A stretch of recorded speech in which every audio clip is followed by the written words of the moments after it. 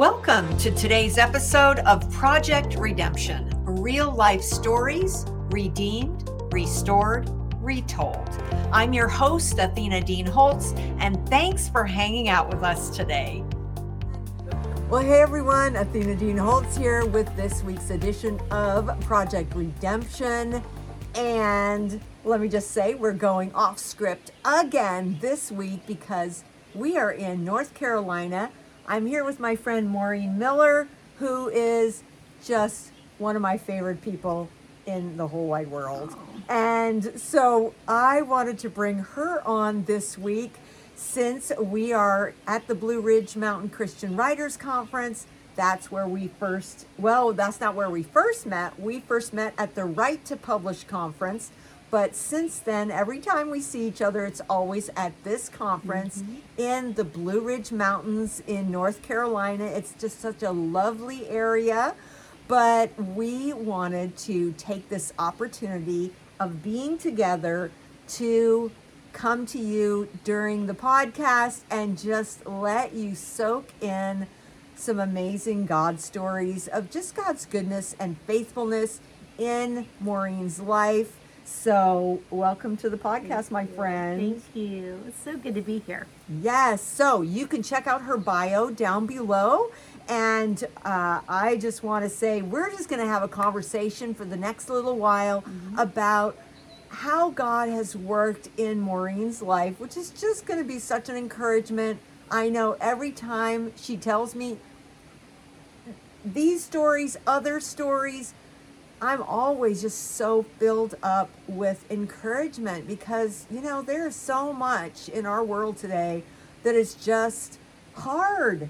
And if we don't recognize God working in our lives and in the lives of those we love, we're going to be really hurting. And there's just too much of that right now going on. So I want you to be encouraged today as you hear Maureen's stories and just savor the richness of God's goodness in her life. So let's start with how God woos us and we go through different phases of coming to know him. But what was the game-changing experience that God came to you and just drew you in with? Yep.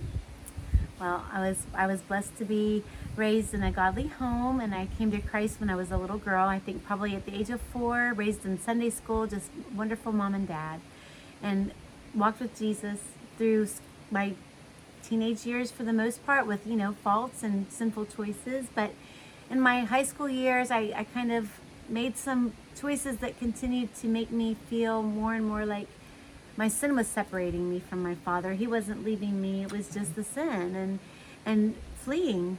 We flee from God when we're trying to hide. And I think that's kind of what happened for a spell. And during that course of time, I had this recurring kind of vision where I would go to a window in my mind and I would stand on tiptoe and look in at what I saw as life going on inside a building. And I always just felt like I was alone and on the outside looking in. And I kind of did that throughout the years into my young adulthood. I got married when I was 19 to my now husband of almost 34 years, Bill. And we'd only been married a couple years.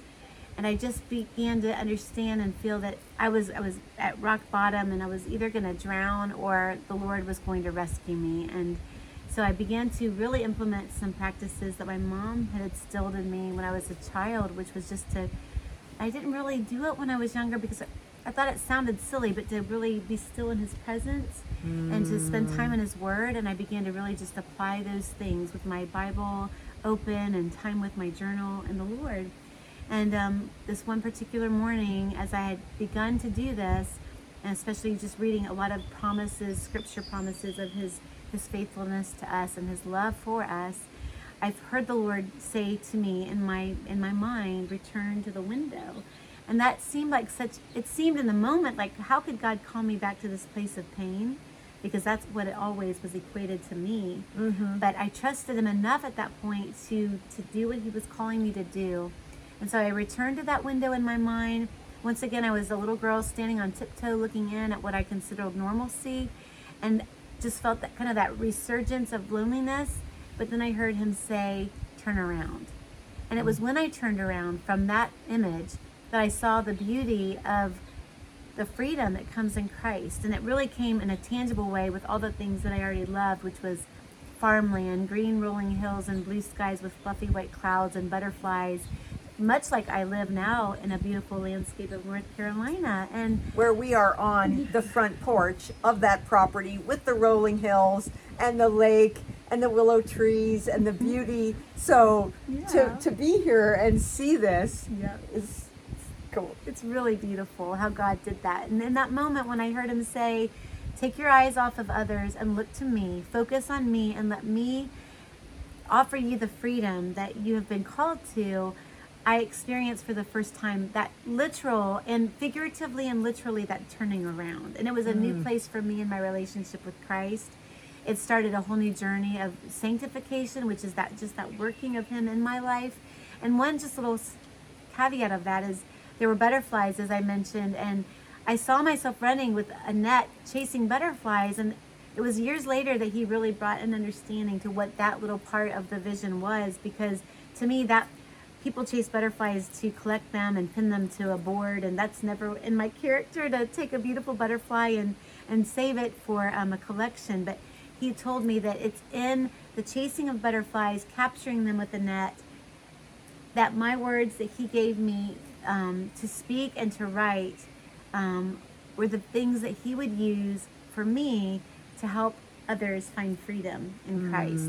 And so the capturing them with a net was just capturing them with words, whether spoken or written, to then set them free to a greater purpose. Again, it's all Jesus, but that was just a very specific word he spoke into my life, and that was the turning point for me. And you know, the one thing, as I hear this story and I sense that vision that you had, or you know, as you in your mind saw yourself on the outside looking in, I think most women can resonate with that, because that is a common feeling, fear of missing out, fear of I'm not seen or heard, and I'm out here, and where things are really happening is in this other place where I'm not.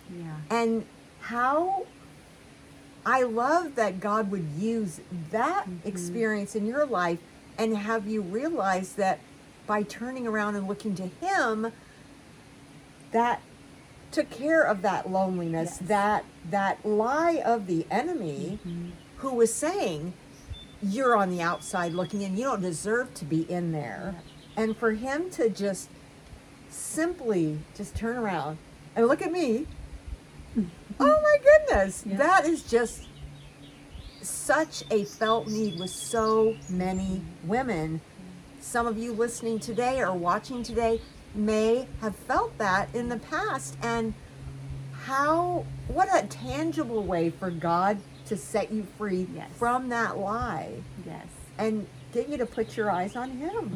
And then to further use that for things I had no idea, as at that point planning to be an elementary school teacher, and offering words to children, but that he would even bring me to a place where I could use words in other ways as well to help others find that freedom. Absolutely. The written word and the spoken word, which your voice, when you write, your voice is just so, I don't know how to describe it other than melodic.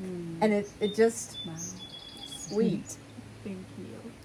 Okay, so we all go through times in our lives where we struggle, where we have hard times, where God, either he's testing us, he's allowing things to come into our life to sanctify us, to refine us. But those times, inevitably, God will bring good out of it. He'll use it for good. That doesn't mean the situation is good, but God is so good. He brings good out of it. And I'm sure we could probably talk into the evening about different times God has done that in your life. But I would love for you to share with our listeners just whichever moment in your life where you really saw God take a hard thing and bring good out of it. Well, it's always a joy to reflect on the goodness of God and those stones of remembrance in our lives. And I do have a lot of those because God is so good and faithful. But I think the one that I would love to share has to do with, as I just mentioned, when I was in my early 20s, not married very long, the Lord did this wonderful work in my life that caused me to take my eyes off myself and others and put them on Him. And it really became my focus on Him that got me through the storm that He knew, I didn't know, but He knew was coming.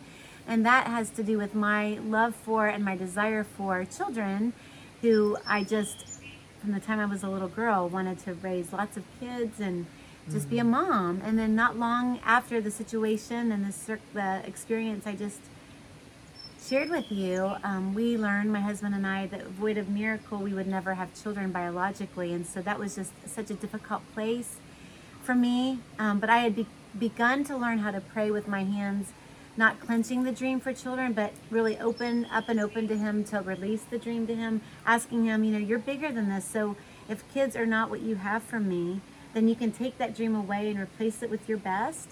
And if children are what you have for me, then you can bring them to me. It doesn't matter what the doctors say or what my body's telling me. You can do that in your own perfect way. And so I began to pray that way. And one morning in early 1992, I believe, I saw in my mind, as I was kind of in that waking up state from sleep, of a rainbow. And I remember just saying, and I journaled this out, Lord, why a rainbow? And the Lord said, because a promise will be fulfilled. And I knew immediately that was His answer to my question, will I ever be a mom? I didn't know how or when that would happen. And so that began the journey of really just pressing in, not praying anymore for children, but just praising Him for the ones He would bring me at some point, and claiming that promise and living that out. And He began through the years that followed to really show me rainbows in unique ways, in the sky, on television, on billboards, just the way God does. But He also began to use, and this is so amazing, but He began to use 512. I would wake up in the morning and 512 would be on my digital clock. I would look on the television and there'd be like something that would have the date 512. And I would journal and chronicle these things out. And the years went by and I just kept believing there's something significant about May 12th. And it was in May of 1996, Mother's Day that year happened to be on May 12th. And I had been asked as part of the praise and worship team to offer the Mother's Day prayer. And I'm like, if you only knew, like, I'm not a mother. And not only that, but I have a lot of pain on this day. But the Lord showed me that I could pray for other women who struggled and other women who felt lost on that day for various reasons. And so I was able to pray with an empathy that really was the Lord speaking through me to minister to hurting moms and those who might want to be a mom. And so that day was a Sunday, May 12th, Mother's Day. A couple weeks later, I was having my quiet time, and my husband and I were preparing to make a move from where we were living in Lexington, Kentucky to Greenville, South Carolina for his work. And I was having my quiet time, and the Lord led me to a passage in Scripture. I believe it's Genesis 18, but it's where the three visitors come to visit Abraham and Sarah, and I think they were Abram and Sarai at that time still. And the visitor said to Abram, by this time next year, Sarah will give you a son. And so I just began to believe that God was saying that in a year I would either be pregnant with or I would give my husband a child. And I began to walk out the next year. We moved. I settled into a job teaching third graders and believed that that promise would be fulfilled. And May 12th of 1997 came and went. We had no child. I was not pregnant. And I had no idea what that meant, but I knew I trusted our good God. And so we finished out that year. I continued to just proclaim that God had a reason for that, and I would continue to wait and see. But we had decided that we would wait throughout the rest of the year 1997, and in early 1998 we would pursue adoption. And so I believe that New Year's Day was on a Thursday that year. And so on that Friday, I didn't waste any time. January 2nd, I went to visit a woman who had an adoption ministry in Greenville called The Special Link. And we sat down, and through a couple hours, she shared her story, I shared our story, and she began to explain to me how to get the ball rolling to where we could create birth mothers letters to put out there. We began to put together these portfolios. And it was a couple weeks later, after we had sent out these portfolios with letters that we each wrote to a prospective birth mother and pictures of our family that were sent out to attorneys, that we got a call from our friend who had this adoption ministry. And she said there's a young woman in the University of South Carolina who is, she's pregnant, but she's not just early pregnant, like she's due in just a couple weeks. And she has looked at your portfolio and she would love to meet you. And so Bill and I met with her on a Friday evening. Sweet, shy Cindy was her name, is her name, and we sat down at the table, and before the evening was over, we'd signed adoption papers for her unborn baby who was due in early February. And so all this happened within a month's time. Wow. And he was our son, Dorian Samuel, whose name means gracious God, a gift of God for whom we prayed, was born on February 3rd.